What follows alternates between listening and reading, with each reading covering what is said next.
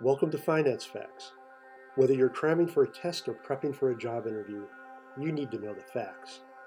Finance Facts. What is tax expense? Okay, an interesting accounting term you need to know about is tax expense. So let's discuss it and make sure you're up to speed.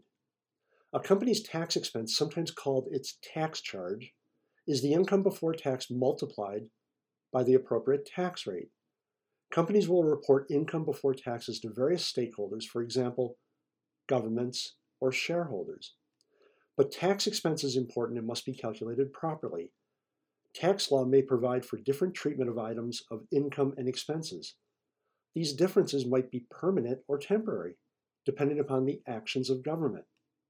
Permanent items might be non-taxable income and non-taxable expenses.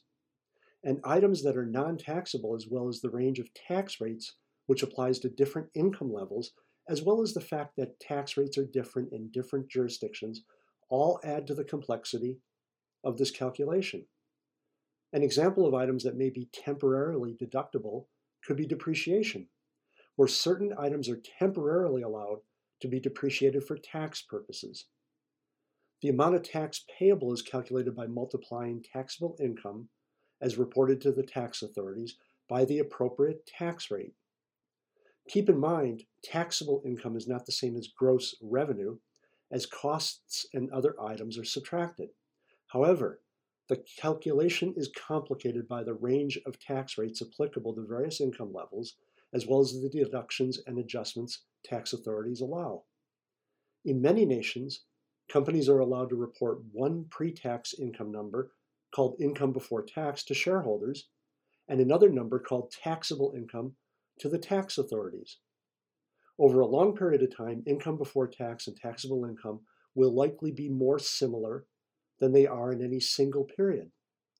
Sometimes adjustments with respect to prior year's taxes arise because tax calculations made for statutory accounts differ from those done for the filing of tax returns.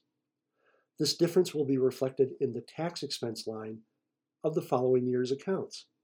All these complexities means it's not possible to calculate tax expense by simply taking accounting profit and multiplying it by the tax rate.